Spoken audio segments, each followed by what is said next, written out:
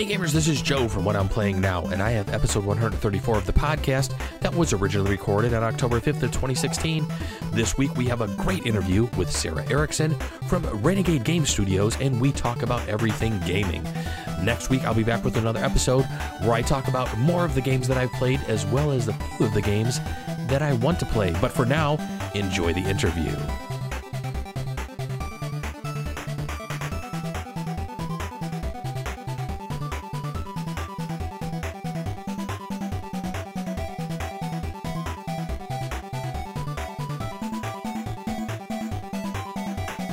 Hey gamers, this is Joe from What I'm Playing Now, and I have Sarah Erickson with me from Renegade Game Studios. Hi Sarah, how are you doing today? Wonderful. How are you doing? I am doing fine.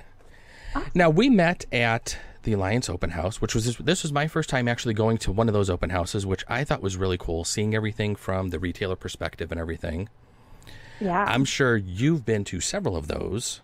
That was probably not your first rodeo when it comes to that. Not quite, no. Now, did you get a chance to go to any of the big shows this year? Did you get a chance to go to Gen Con or Origins or anything? Yeah, I went to both of them. So as the director of sales and marketing, I go to all those big shows with Scott Gata, the president of Renegade, and it's sort of just him and I, and then his wife, Robin, does accounting, and that's our entire team. So we go to everything. But yeah, the Alliance Open House is a little bit different than one of those big shows. First, because it is a retailer show, so it's very small, but the people you're talking to are all very knowledgeable and have a good reason to be there. So I really like those shows. They're just a lot more personal. There's a lot more time to really connect with people, and it's just a different vibe for sure. There's not the excitement and intensity of something like Gen Con, but it's still a really nice, relaxed, good, personable show. Yeah, this was my first Gen Con this year, and I went with Jim from Recess, and we only stayed for a couple of days, so I didn't get to stay for the whole through Sunday. But I was just like, the first day onto that show floor, I was like texting my wife like, wow, this is a little overwhelming. Yeah, overwhelming is a good word for it. This is, and so I'm like sending her pictures like I am standing up against the wall and I could barely see through this sea of people in front of me. Yeah, if you're claustrophobic, it's not a great place for you to be. Very tight quarters. And I'm not claustrophobic, so I'm kind of fine in those types of situations, but it just reminded me of when her and I had gone out to PAX East a few years ago, and we were standing in a sea of people, and she gets a little like that, and she was like, I need to go stand against that wall for a few minutes, excuse me. Yeah, I love PAX East. That's a super fun show. I haven't been to it in several years, but it just has a really nice, friendly vibe. It's all these other types of gamers. You've got video gamers and board gamers, and everybody's there, and they're just all so happy to be in that space together. And I don't really get that same feeling from any other show, and I love it. PAX East is so much fun, but it is also very crowded. Yes, yeah. I mean, when we were coming down that escalator, she just looked at me and just grabbed my hand saying, this is all you. She's like, I am doing this for you. And then as the escalators that are way up high, you start at the top of the show and you can see everything. Yes. You go down the escalators into the sea of people and booths. It's a very cool introduction to it, but it can be overwhelming. And it was really cool because I didn't realize there was as much board game stuff there, because I do both video games and board games. So we started walking through all the video game stuff, and I'm like, oh my God, I heard about this game, I heard about that game, and then we went to the board game section, and we were just like, I was like, wow. I was like, I didn't realize this was going to be this big, and there's going to be this much stuff here. I was just like, this is awesome. It's exploded. And I think there's just so much crossover because I've always been a video gamer too. And I think that there's so much time that I've spent just on my own in front of a computer by myself. Maybe I have online friends, but I really want to go and just hang out at the local game store and play face-to-face with some of my friends that I actually know and can go do stuff with once in a while. And board games are great for that. So it's no surprise that people like both. Yes. Oh, I agree with you 100%. So you mentioned you're the marketing person at Renegade. How did you end up working at Renegade, and how long have you been there? Because I don't think you've been there. I don't think you've been there too long, right? No, it's been a little more than 6 months now, but there's a very, very long history there. So I started out many, many years ago after graduating from college. I was a pulmonary immunologist, so I was working in a lab, but my husband graduated with an econ degree and needed something to do, so we bought the local game store. And for the last... Why not? Why not? You know, it just kind of made sense at the time. Don't ask me why. But for some reason, it seemed like a good idea, so we did that. And strangely, after 10 years, or after 4 years, he really needed a manager so badly, and I was working basically full-time at both jobs. So I just said, you know, I'm not going to do grad school yet. I'm going to hold off on that. I'm going to just be the manager of the store for a while. So I started doing that, and it was a blast, and I got connected with Wizards of the Coast and did some volunteer work for them at conventions. So I went to PAX East and Gen Con and PAX Prime and South by Southwest, strangely, as part of the convention support team for Wizards of the Coast. Cool. And yeah, and that was super fun. Always had a blast teaching Magic because I've played Magic forever. I love that game. I started playing when I found this really fantastic new video game that came out that was called Magic Online. And I thought that sounded really cool. So I started playing Magic as an online video game and then found out it was the real game when we opened the store and started playing it there. So what was your first expansion that you actually started playing Magic with? Oh, it was in the Invasion block. Okay. So that was after my time because I started playing right after Arabian Nights came out. Oh yeah, that was a little bit earlier. Yeah, they didn't add that to Magic Online until later. Yeah, I played Magic Online, and I still have my account. I have not logged into it in a while, but I still get emails from Wizards every now and then. Here's your monthly summary. Oh, I know, it's so sad. I get those too. Oh no.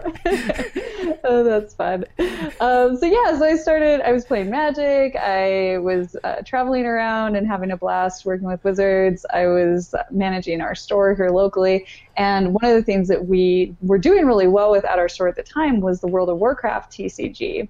And it had been at Upper Deck, and the license moved homes and went with Cryptozoic. That was this brand new company. It was just formed, and I heard they were doing Worlds like a month after becoming a company. So I called them up and said, hey, I have a lot of experience running pretty big Magic events. I've done a lot of volunteer work. Are you guys looking for people? I'd be happy to drive down to Vegas. My husband would love to play in the event, and I'll help you guys out.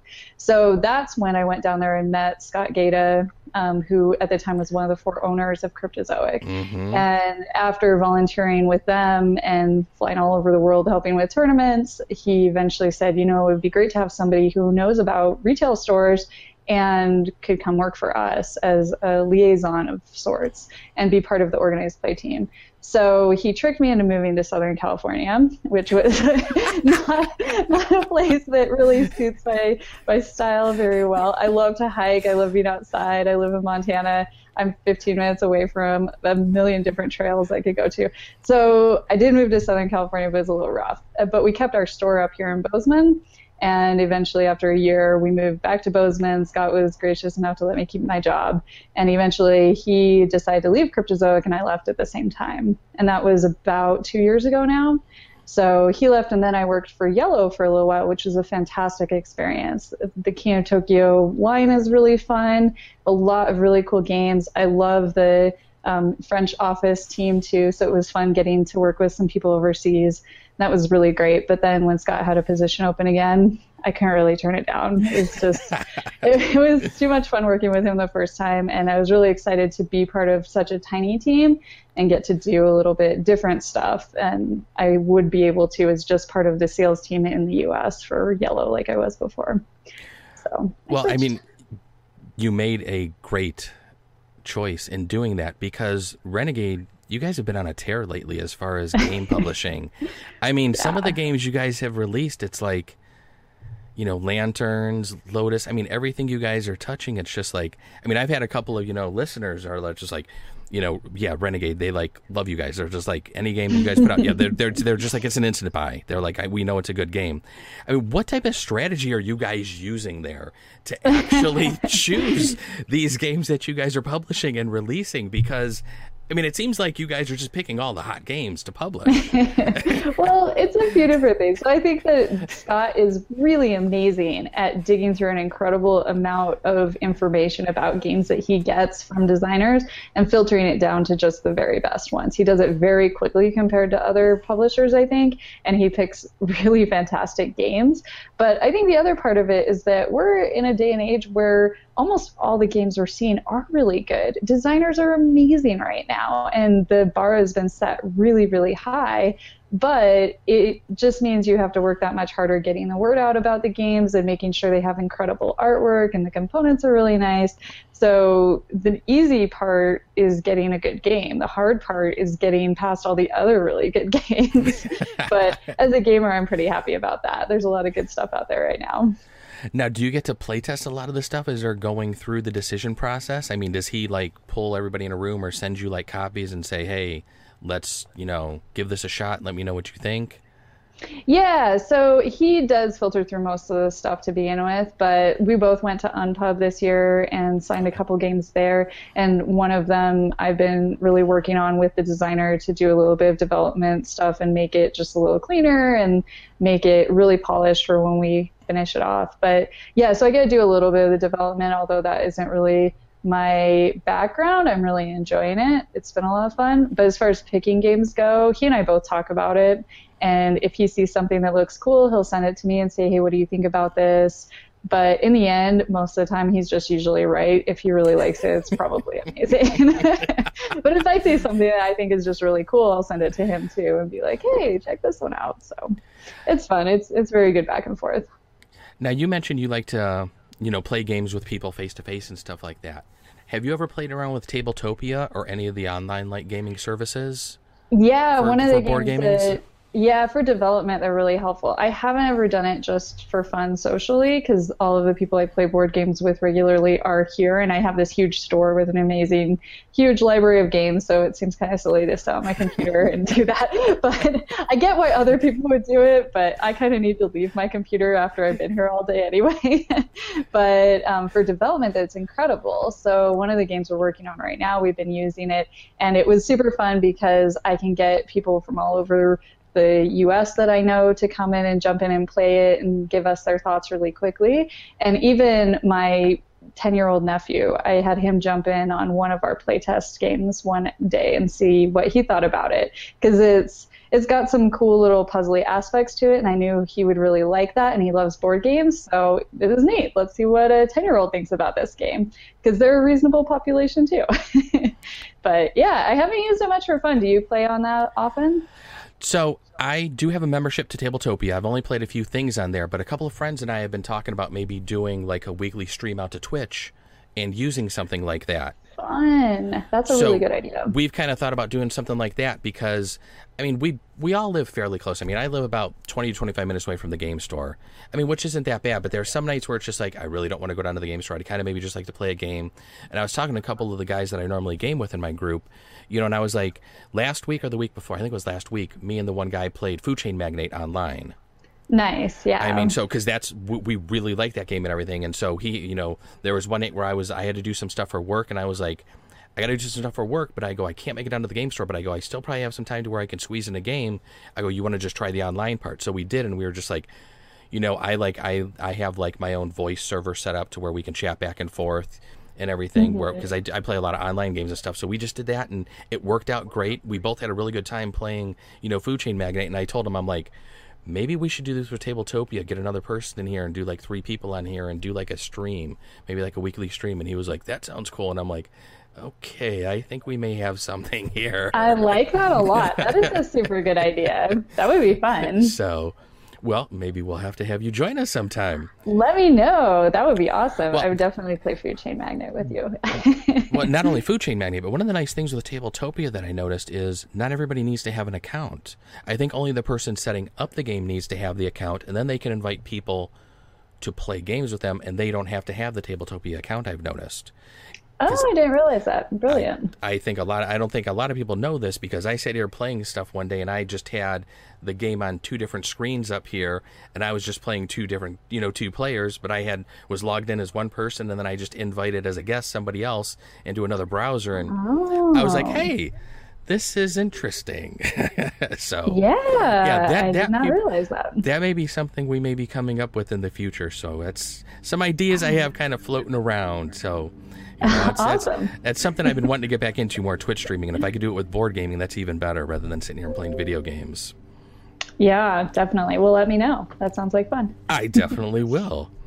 So one of the big things in the past year or so is Kickstarter.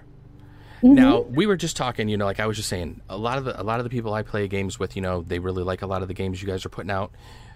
You guys are a smaller publisher. You just said there's just a small team of you guys, but yet you don't use Kickstarter. I mean, there's way bigger publishers, it seems, that are using Kickstarter. I don't want you guys to, but have you guys ever thought about it? So actually, Lanterns was a Kickstarter project that Scott found on Kickstarter and then contacted the publisher at the time, and now we co-published that with Foxtrot Games. So that one was kickstarted, and the same thing with World's Fair. Foxtrot got that game, developed it, did a fantastic job making it just absolutely gorgeous, and then kickstarted it, and then we published it with them after the Kickstarter was done. So that's not necessarily something we want to do all the time, but there are certainly some benefits to that, to get some feedback ahead of time. I think there are some mistakes that are made with Kickstarter sometimes too, where maybe you want to publish this and get it to a really wide audience in the hobby market and support retail stores, but you've done this Kickstarter and sold it to so many people on the Kickstarter that then there's not a lot left over for retailers. Yeah. So, and that's a fine strategy. Like if that's what you're wanting to do, that's okay, and I have nothing against that. But if you want to work with hobby stores and get their support too, then it's just a different way of doing things. And since Scott owned a store in Colorado about 13 years ago, and I currently own a store, we're pretty connected with retail hobby store owners and what their wants and needs are. And if we can do something that's good for them and good for our fan base, then that seems like a win for everybody. So the Kickstarter projects we have been involved in have been very small ones that don't have a lot of crazy deluxe extra stuff that you can't get anywhere else. It's exclusive. So it works fine for us to co-publish with them. Yep, and those are the types of Kickstarters I prefer. All that extra stuff that you're getting, and they make exclusives and everything. I tend to try to just stay away from those, and I would say 6 months to a year ago, I started, getting that little Kickstarter itch. After your first one, you're like, oh, this is kind of fun, So I did a couple more, and I probably haven't done more than like 20, I would say. But most of them, it's just like, I'd almost rather just wait for them to hit the store. I mean, there's really no real big reason for me to, once something funds, there's really no real big reason for me to get it maybe a month or so early. I mean, I have so many things here to play right now. My wife's constantly yelling at me, why are you still buying stuff? We have how many games upstairs we haven't played? And I'm like, it's for the show, though. I need it for the podcast.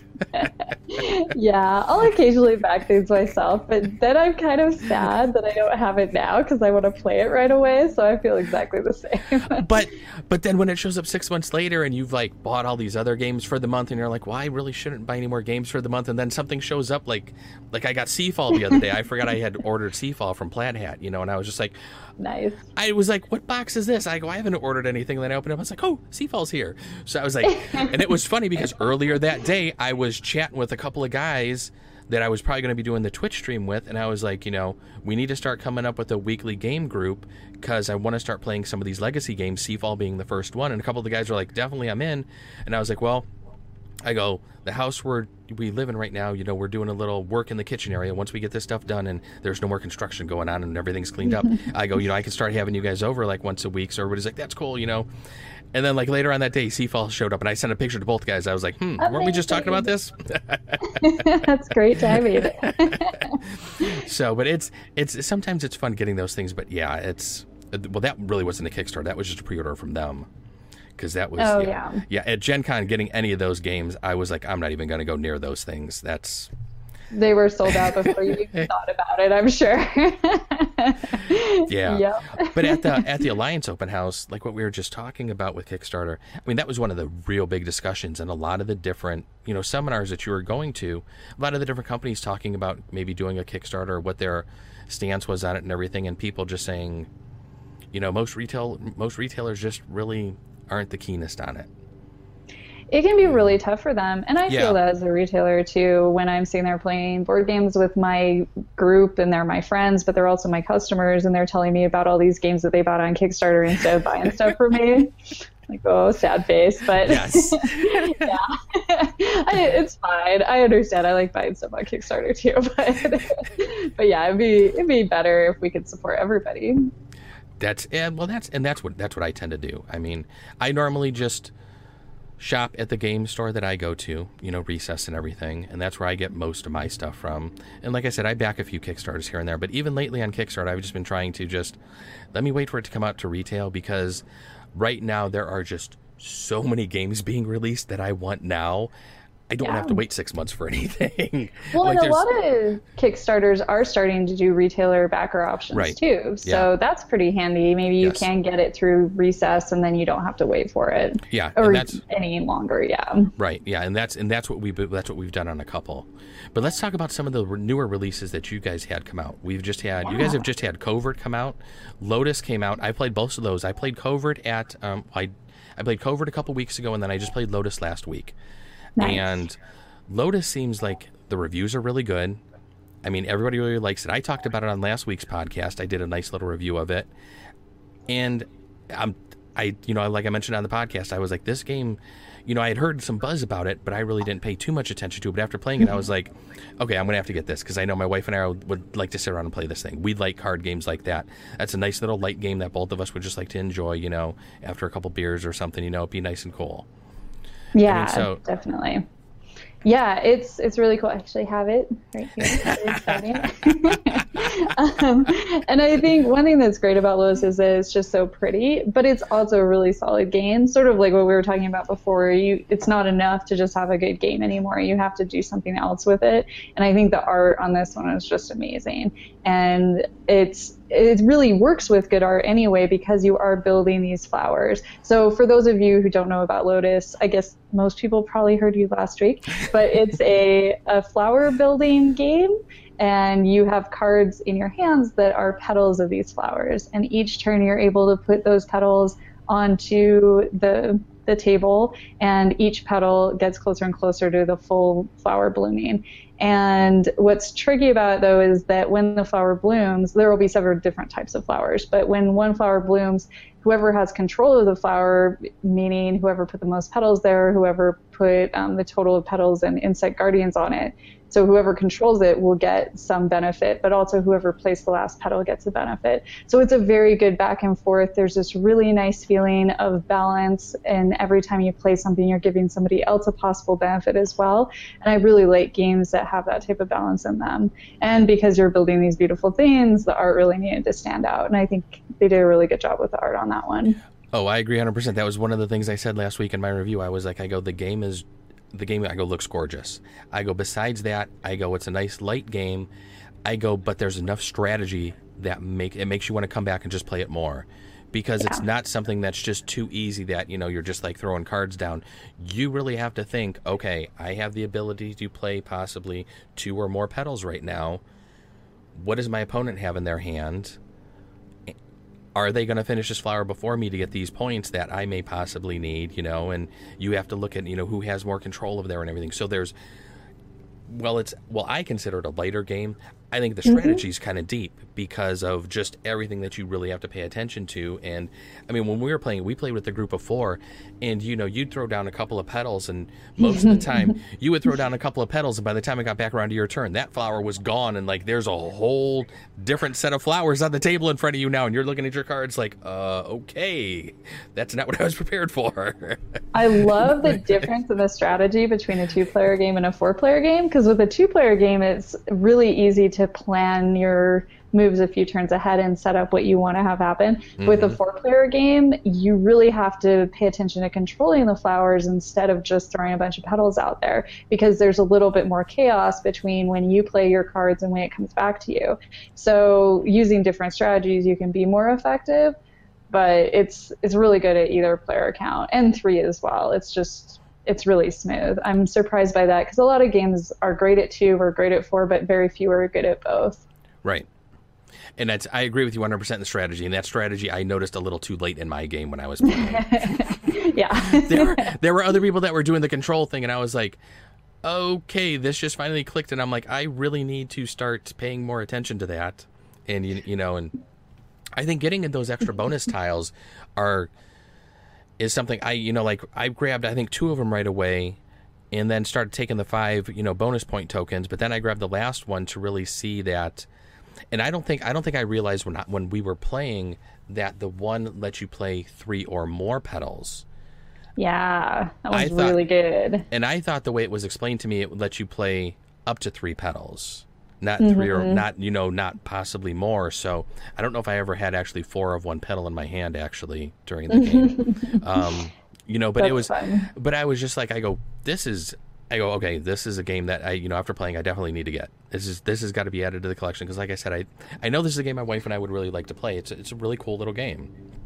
Yeah, it was actually designed by Jordan and Mandy, and they're a couple. They've been married for about a year. They're absolutely adorable and just fantastic people. And they have play tested this with the 2 of them 1,000 times at least, maybe more. And I think it's really great optimized at 2 players because of how much they've tested it together like that. And it's nice that it still works at 4, but man, it is a fantastic 2-player game. So it's great. You can play it with your wife, you can play it with your buddy. I played it with my mom and we had a great time, and she's not a gamer. So it's nice. It's so simple that you could teach pretty much anybody how to play this game. But for gamers, there is enough strategy that's still exciting. And those are the games I like, where that kind of crossover into you don't have to be in the hobby to like this game. But if you are, like you just said, there's enough strategy in there that's like it makes you want to come back for more, because you want to try different things and you want to see. And I can't wait to try it as 2 players now, because I haven't tried it with 2 players. Oh, so it's a very different game. I think you'll really enjoy it. That will be interesting. So that's definitely going to be on my list of games to pick up here now. Nice. So, thank you. Yet just another one added to my wish list that's on BGG. You'll get there. It'll be fine. So, Covert a couple weeks ago, you guys, that one just came out, and one of my buddies had picked that up and brought that down to the store. We played that one, and at first he was explaining the game, and I was like, I don't know if I'm getting this thing. And then after a couple of turns, I go, okay, I see where this is going. And sometimes the dice placement games, the dice manipulation games, sometimes I'm not a huge fan of those, but I liked Covert. I really liked the way, and some people thought that, when you're trying to decipher the numbers and everything, that slowed down the game a little bit. But I think that's part of the whole, aspect of the game, being like the covert spy and everything like that. I don't think you'd want to remove that from the game. I mean, the decoder phase is interesting because it adds that thematic spy feel to it. And the rest of it, you're a spy and you're trying to complete missions and you're choosing different action spaces depending on the die that you rolled. To get different actions that'll let you collect the things you need for the missions. But then you sort of interrupt the game and decode some messages that give you these little bonuses as well. And I think that's fun. It just reminds you you're playing a spy game every round, which is nice.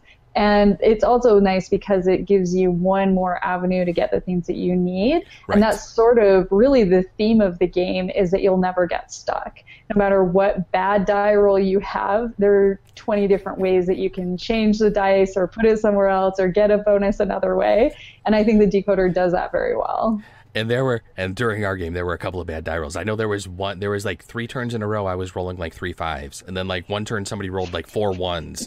And we kind of felt bad for when the one guy rolled 4 1s. Because, that's rough. Because, all of us took that first spot on that first round. So he couldn't do anything. So we were just like, the one guy did it.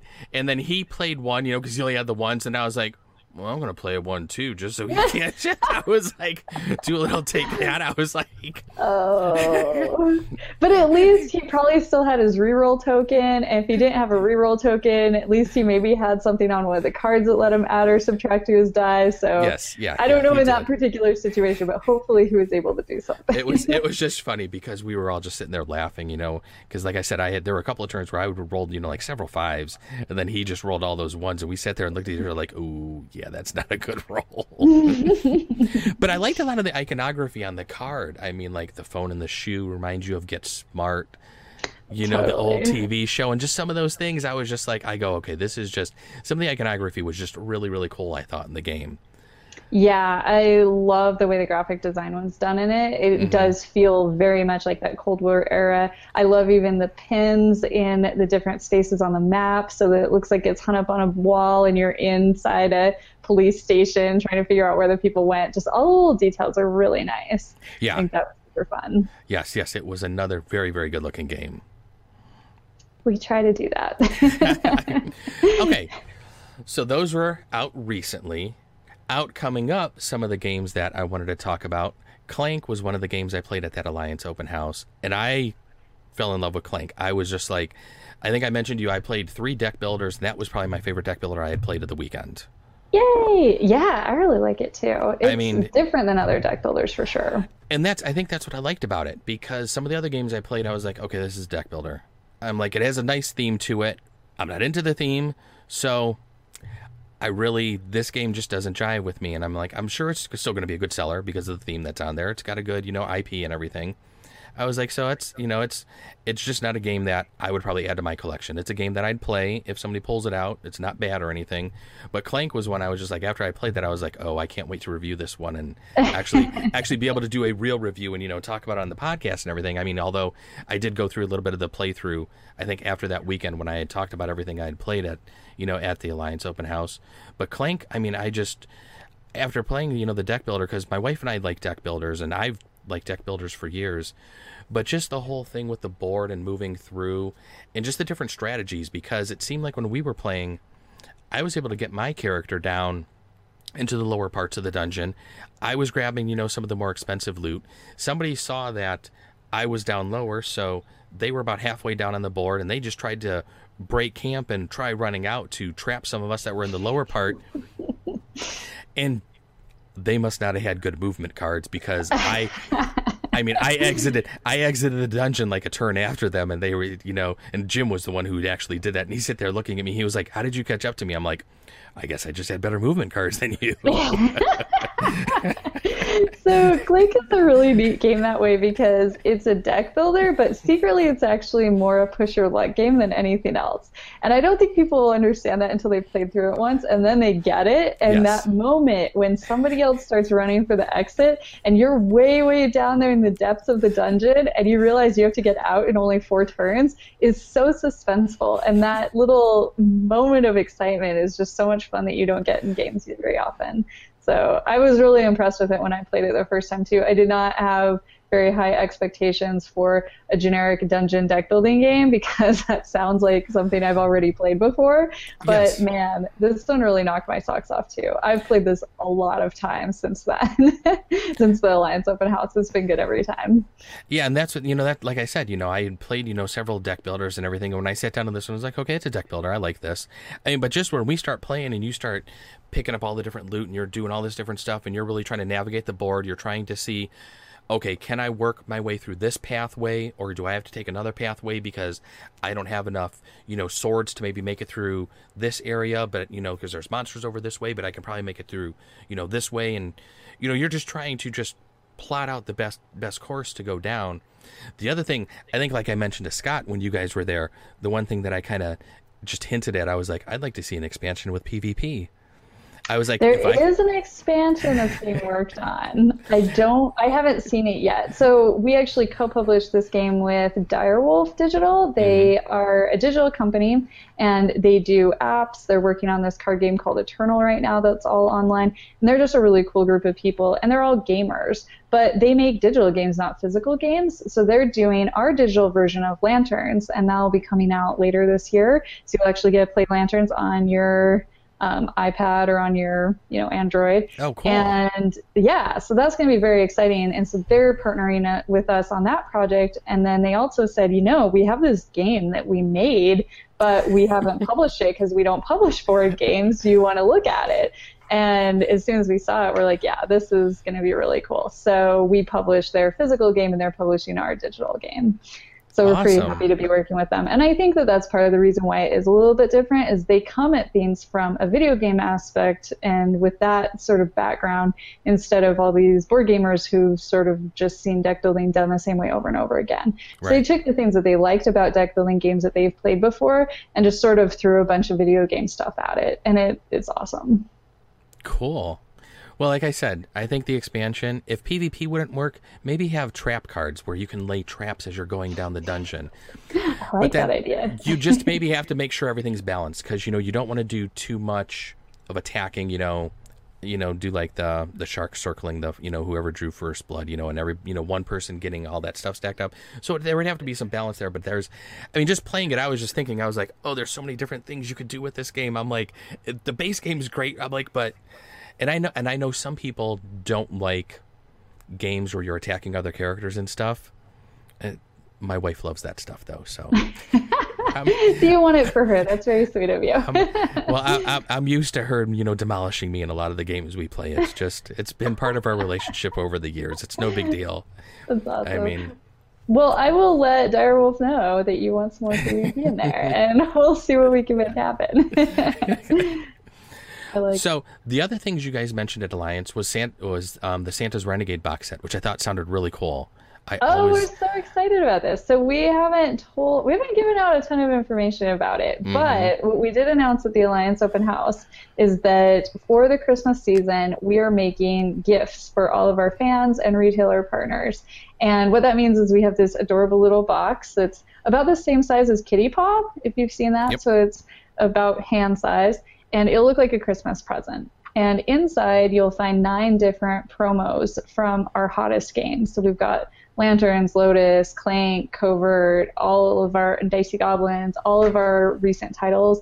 We'll have special promos in there. They're exclusive to that Renegade box. And you can get it for free from your local retail hobby store if you purchase $30 worth of Renegade stuff, and they are one of the participating stores. So we're giving them to the retailers for free to help them promote our games during the holiday season, and they will hopefully be giving them away to people as well. And if you already have bought all of our games and have no need to purchase any more of them, they are also going to be for sale for just $10. So if you just want to buy it for $10, there you go. I think that's an awesome idea because I love promo cards. I always love getting the additional cards, and that's the one problem with me in some of the games. I'm a completionist, so if I find a game late, sometimes I look at my wife. I'm like, well, I got to get this, but it's going to cost me a few extra bucks. Yeah, we realized that pretty early on when I worked at Cryptozoic when we did the DC deck building game, and we had some special promo cards, and I would get the retail customer service emails to my inbox and have these people who were just really, really sad that they couldn't find this promo card anywhere. So we're really careful to make sure that promos are available in other ways after they're used to begin with in whatever certain way they're being used in. So like we'll do a promo card for retailers exclusively for 6 months, but then we'll put it up on the BGG store so anybody can get it if maybe they don't have a local retail store near them. And so we like to make sure fans, especially completionists like yourself, have access to it just maybe a little bit later on. It's one of the reasons why I stopped all collectible games. Dice Masters was my last collectible game, and I had to stop that after about 6 months to a year. I played it for about a year, and I was like, okay, this is cutting into board game money that I would like to spend. I'm just spending way too much money on one single game and not being able to buy the multitude of games I want. So I tend to try to stay away from the collectible games now. That's fair. I just get too bad with those. Yeah, that can be tricky. The one thing I noticed on the Renegade site, you guys are going to be at Spiel out in Essen. Yes, we will be. Are you going to get to go? Or I am going. It's my first time ever. I'm Jealous. so excited. I've never even been to Germany before. I cannot wait. There are going to be so many games there. My brain might explode, but I'll try and make it. If I can survive. I am extremely jealous. I know I was looking on Board Game Geek the past couple of nights, going through some of the lists they have of just all the games that are getting announced and all the games that are going to be there. And it's like, there's like 30 pages out there on the one list they have. Yeah. And it's just like, I mean, I've been going through it the past couple of nights and I'm just like reading all these games and I was like, oh my God. I was like, this is, I need a second job or something. Well, I think it's a little different in Europe because we do have Kickstarter, but traditionally that hasn't been a thing for them. And so in Europe, instead of using Kickstarter, what they've done in the past is used Essen in a similar way, where a little designer will self-publish 500, maybe 1,000 if they're really fancy, copies of their own game, set up a booth, and release it at Essen. So there may be 30 pages of brand new games coming out at Essen, but they're mostly going to be really tiny little self-published stuff. So some really big titles are coming out as well, but I think it is a little different than Gen Con, where every release practically is from a really big publisher. Yes, yeah. I've kind of noticed that, and it seems like, you know, even on that 30-page list, there's still games that have been already released, you know, already here in the U.S. and stuff like that. But I would, like I said, I was just going through that list, and you know, I was like, wow, I go, that's just crazy. So, is there anything you're looking forward to seeing or doing well in Germany? I mean, I've never been to Germany myself, so that's awesome. I was wondering if you were going to get to go, so I'm actually kind of glad I was looking on your site and saw you guys were going out there, so we can talk a little about this. Well, I'm really excited because we are looking for games to publish next year. So a lot of the time spent there will be just in meetings with either publishers in Europe who are looking to get their games in the US, so maybe we'll license them from them, and also a lot of meetings with just little designers and people that we've met along the way that we want to look at some of their new games. So that'll be really fun. I'm really excited to see what the European style of board games has to offer us, because mostly we've been printing things that are more family games, a little bit on the lighter side, but we're getting into some heavier games, and I personally love heavy Euro games. That's what I tend to gravitate towards in my regular gaming life. So if we could get a few of those into the Renegade catalog, I'd be pretty happy. But we have to find the right one. Oh, definitely. And I'm right there with you. I mean, I'll play any sort of game, but yeah, the heavier Euros are something I've definitely been leaning towards the past, couple of years. It's, I don't know what it is about them, but it's just, there's just something fun about them. Yeah.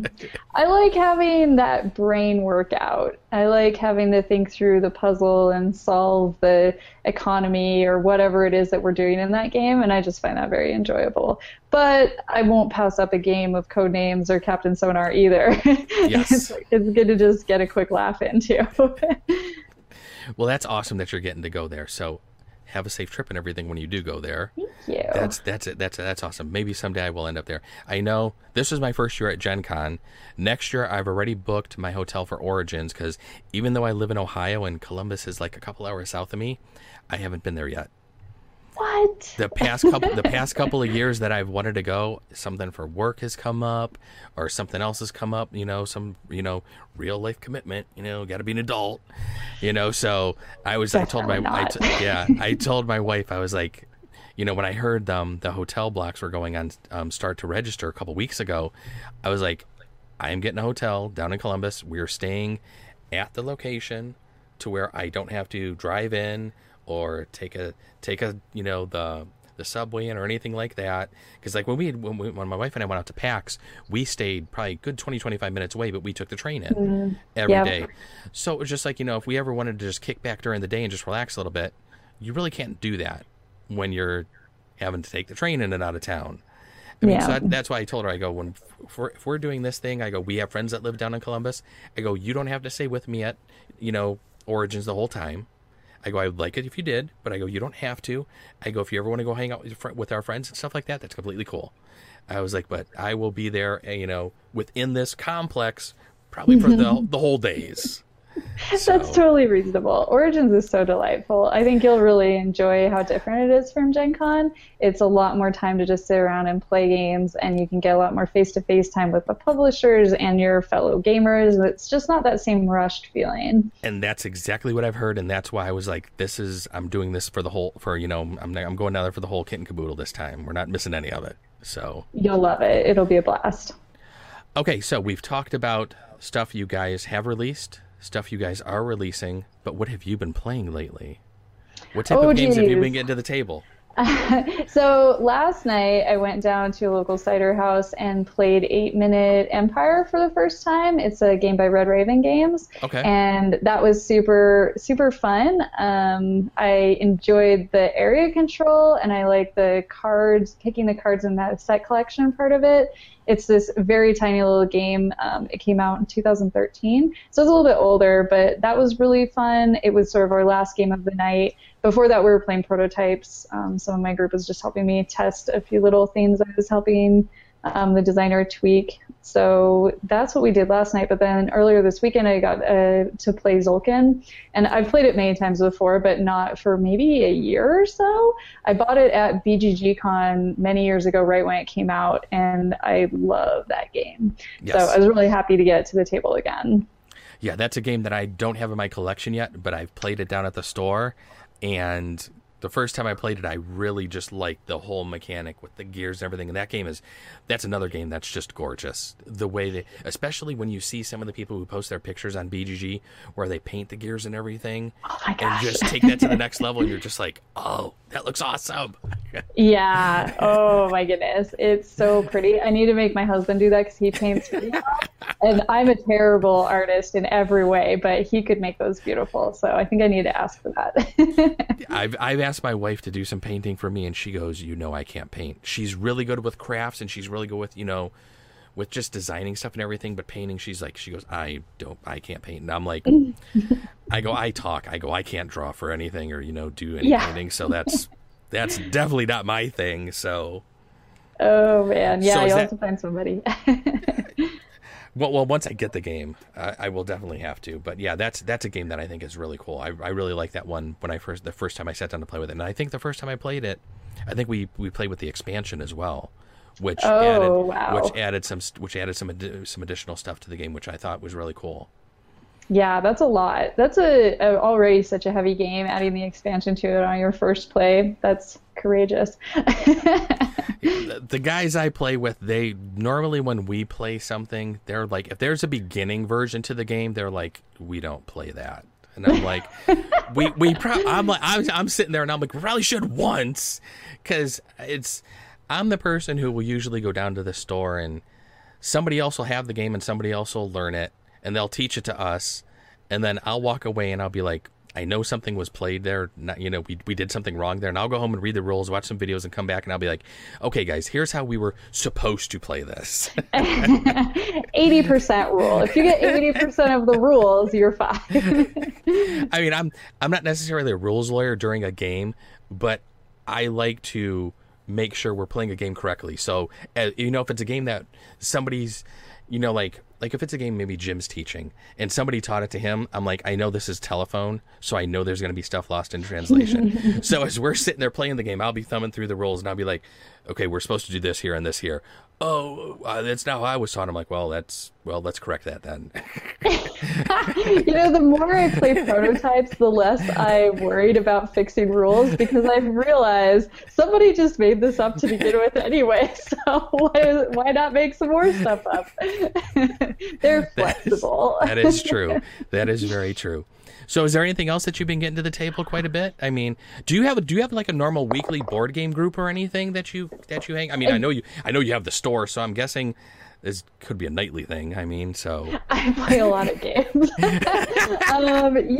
So I play every Monday night. We have a really big group of players, like 30 board gamers that come and hang out, which is awesome. And that's at our store. And then Thursday nights, we have a smaller group that plays a little bit heavier games usually. So things like Scythe or Food Chain Magnate, they'll get that type of stuff on the board on Thursdays. And then Tuesday nights, there's a group that we'll just go to a local cider house. We went to a tea house a couple of weeks ago. So that was really fun. Just sort of get out and be a little bit more in the public. And last night we had some people join in who had only ever played basically cribbage, and they walked by and said, "This looks really cool. What are you guys doing?" And they played Coup with us. Oh, so cool. it's fun to get out and go play in other places occasionally. And then Fridays, I try and get a smaller group together to just work on prototypes. So I play a lot of games. Yes. And then Wednesday night, I play video games with my husband.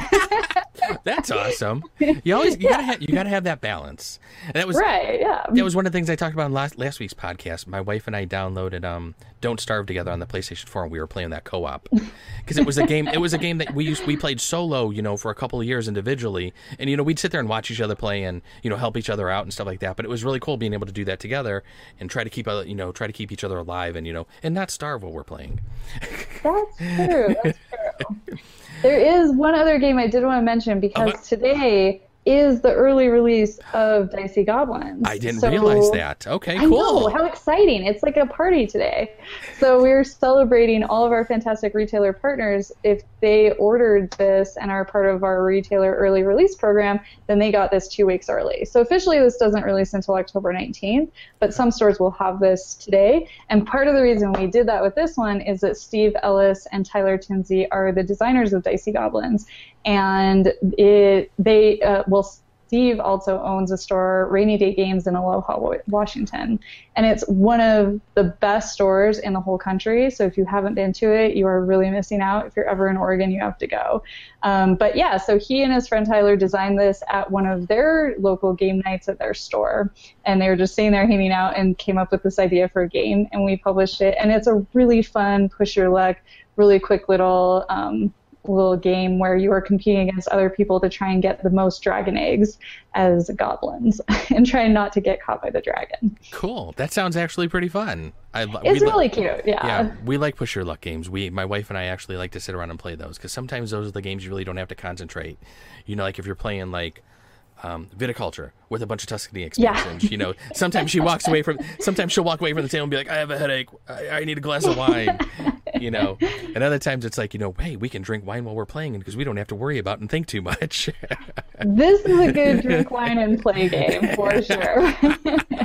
Yeah, we played it at our game night last week, just in between a couple of games. We were waiting for somebody to finish up with somebody else, and we got on the table and we played it, and we're really excited about how it went, and there were some really good suspenseful moves that happened. And so then we just played it again because it had only been 15 minutes since we started. So you can get it on the table over and over again, or just play it once and then put it away and play viticulture. That sounds great. Okay, so we went over the whole synopsis at the top of the show, and I said, we'll talk about all this different stuff, and the games that you played. Is there anything that you want to play that's coming up that maybe hasn't been released yet? Oh, there's so many things. Feast of Odin is on my list. I think that one looks super. Yes, I agree. That one does look pretty good. I've been seeing some previews for that one, and that has kind of caught my eye as well lately. Yeah, I love UA Rosenberg, and I'll play anything he makes. Like Fields of Arley is just fantastic. I love playing that one with my husband on a Drury evening when it's just the two of us. It's wonderful. So I'm looking forward to the Feast of Odin. And then also Mask of Anubis looks really weird. I don't know if it's just going to be super gimmicky or if it's going to be amazing, but either way it'll be different. So. I can tell you a little podcast that reviewed that maybe a month or so ago. Oh. one of my buddies that's in my normal game group, actually his girlfriend's Japanese, and they just got back from Japan about a month ago, and he brought that back with him. So I was able to play that multiple times, and I actually reviewed that on one of my shows a while ago. Oh, I need to listen to that. Did you like it? Spoiler alert. It was really cool. We've played that multiple times. Okay. It's really, really neat. I mean, when you're sitting there looking in that mask and, looking at the phone and trying to describe everything to somebody. I mean, after the first time we played it, we were like, okay, we need to come up with, okay, I'm standing here, and if to my right I see, we tried to come up with, like, how to start off describing where you're standing and stuff like that, you know, and not just start saying like up over here and everything, you know. It's like, because you're trying to place these tiles down, and the people who are listening to you, it can get so confusing, and everybody's you know, trying to put tiles down on top of each other, and you're trying to figure out what they're saying, and sometimes it's just crazy. But that game, the first thing I said is, I go, God, I hope this gets a US release. Yes, I would like for that to happen. I was like, I go, that is awesome. Because, I mean, I know there's a lot of people who do board games, and they're like, oh, I don't like apps and everything like that. And that's, you know, the app's not going to work in a year, or it's, you know, once I upgrade my phone, it's not going to, you know, and I'm like, oh my God, I've worked in technology for over 20 years. I'm like, trust me, if it's good, it will never go away. Yeah. That's the simple truth of the fact in technology. But when I saw that and everything, I was just like, that's pretty damn cool. Well, and then yesterday, Google announced all of their new products coming out, and they have the squishy VR headset thing that you can put their new phone into. That looked very exciting. I ordered their new phone. My husband ordered it today, too. Yep. Right at the end of the announcement, I was like hitting F5 on their website, getting ready to order the phone, and I was just like, and I texted my wife. I was like, that cost a little bit more than I wanted to. I'm sorry, but oh no. But I was excited to see that they're supporting things like VR headsets and actually getting the technology to work together well, because then things like Mask of Anubis should just be that much smoother. Oh yeah. So I can't wait to see what people do in that environment. Oh, I'm really excited. I mean, one of the games I really enjoyed last year was Alchemist, which had the app, which I thought was really cool. It's my favorite game. Are you serious? I'm not kidding. I love that game so much, so I can't wait for the expansion. I was going through some of this stuff, you know, some of the stuff that's coming out at Essen and everything, and one of the things I saw was the expansion for Alchemist, and I was like, okay, that's on my wish list now. I've been wanting that for a while. Yeah, that was an insta buy for me when I kind of saw that one. I go, this looks pretty cool. So yeah, I have one saved for myself as well. I'll be stopping by the Tech Games booth definitely by the first day. That's funny. So anything else you're looking forward to? Oh geez, Innis looks very cool. It's coming out. It's a Matago game. It's coming out by Asmodee North America, I believe. Maybe. I'll have to look at that one. I don't know that one. So. I don't know if that one's. I might be wrong about that, but yeah, Innis. It's a Scottish game, and the artwork is really funky on it. It's like a more painted style. It's very different, and it just sounded like a good Euro game that I would probably enjoy. But honestly, I don't know a ton about it yet. I am looking forward to going and playing it and see if it's really for me, but It probably will be. I like most of Matago's stuff. Sometimes you almost try to stay away from reading too much about a game, because you almost want that little bit of surprise, and you don't want to build up too much hype for the game inside yourself. Because sometimes you're just like, oh yeah, that was good, but it wasn't really what I was expecting. So sometimes I like researching the games, but then sometimes I'm like, oh, I kind of wish I wouldn't have known maybe that fact about it, or maybe I would have just liked to unbox it and learn some of these things. Yeah, it's true. But that's okay. But speaking of which, I'm halfway through Time Stories, The Mask. Oh, I can't remember the rest of the name. It's the most recent one, the Egyptian themed one. Yeah. So I'm really looking forward to finishing that, because we made it halfway through. It died several times, so now we have to go and actually finish that campaign. My wife and I started the first one a couple of months ago, and we haven't made it back to finishing it. And she's normally not a co-op fan. She likes to be able to beat me at a game. So co-ops usually aren't her thing. And she's usually not really into stories, but that one she really liked. And I was just like, I've just been trying to play so many other things, and there's just been a couple other things going on to where we haven't had a chance to revisit it, but I'm hoping we get that one back to the table. And I'd like to I have the base game and then the first expansion, but I don't have the two other expansions after that, I think, that have been released.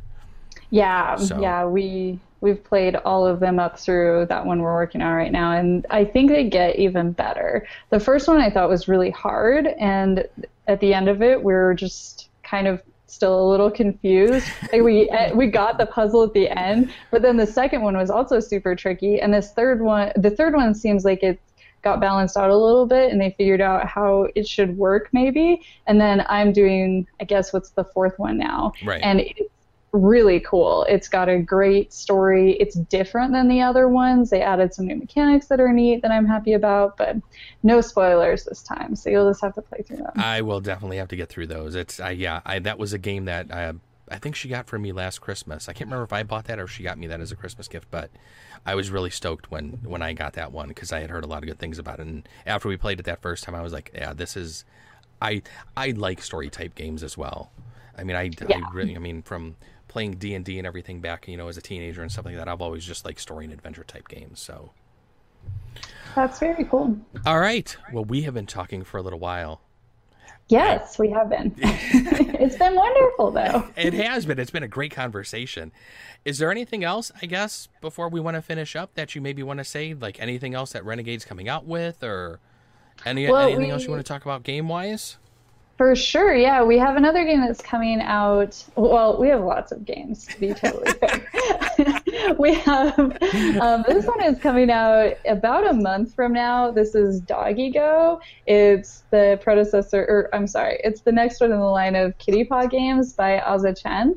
And that one, if you like Kitty Paw, it's another really quick, cute, silly game where you're trying to arrange dog tiles in your area to fit a card.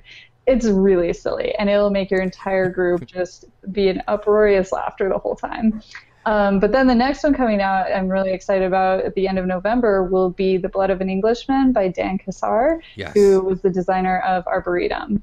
And I love Arboretum so much that I was a ridiculous fanboy when I met Dan the first time because he is just not only a very, very nice guy, but one of my favorite designers. And it's been very fun working on a project with him. So I can't wait to show everybody the artwork and show everybody how cool his game is and play it with people at BGG-Con. Yeah, I can't even tell you how many times my wife and I have played Arboretum. That is definitely... I love that game. I was so glad I purchased that when that one came into the store and didn't wait because it seemed like once it was out, it took forever for us to get back in. Yeah, I don't think it's in print right now either because we've had the same problem with my store. We always like to keep it on the shelf and it's just been impossible to get. So I am really hoping that Blood of an Englishman has that much success, but that we can keep it in print a little bit better so people can actually play it. But yeah, if you want to keep up with what we have going on and make sure you see all of our new upcoming releases, we are at Play Renegade on Twitter, and we are also on Facebook under Renegade Game Studios.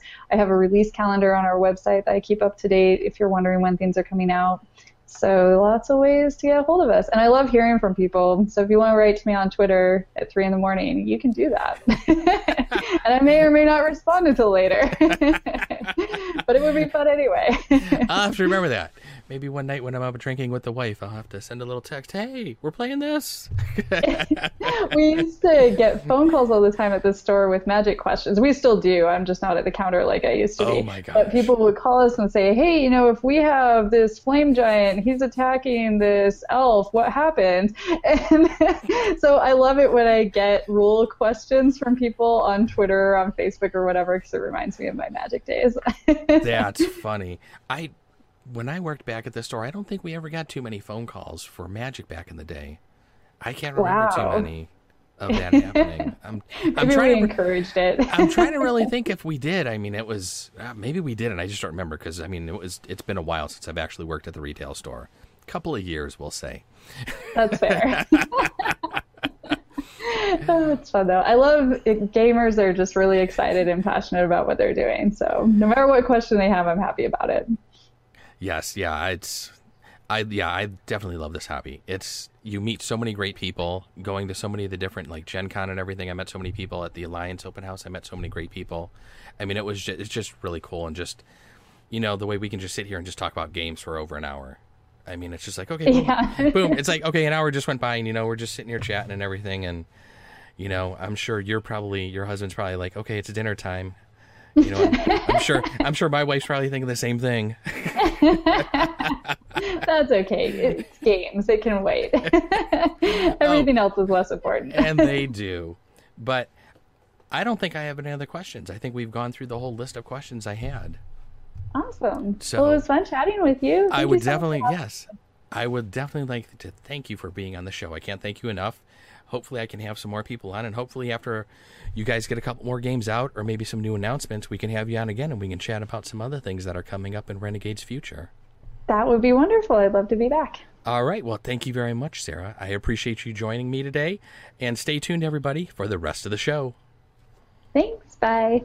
Well, I'd like to thank Sarah for coming on the show and sharing with us some of the insights into Renegade Game Studios. I'd also like to thank her for sharing some of the games that she's playing currently, as well as a few of the games that she wants to play. But until next week, you know what you need to do. Send me some emails. Let me know what you're playing now. You can send those emails to whatimplayingnow@gmail.com. You can also follow us on Twitter at What I'm Playing Now. Don't forget to drop the G like I always say. You can join us over at our Board Game Geek Guild. We are guild number 2440. Just search for What I'm Playing Now. On Facebook, just do a search for What I'm Playing Now.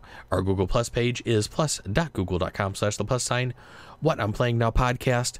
And then, as always, our Twitch channel is twitch.tv/What I'm Playing Now. Well, everybody, until next week, go out there, play some games, and then let me know what you're playing now. Thanks for listening, everybody. Have a great week. Bye-bye.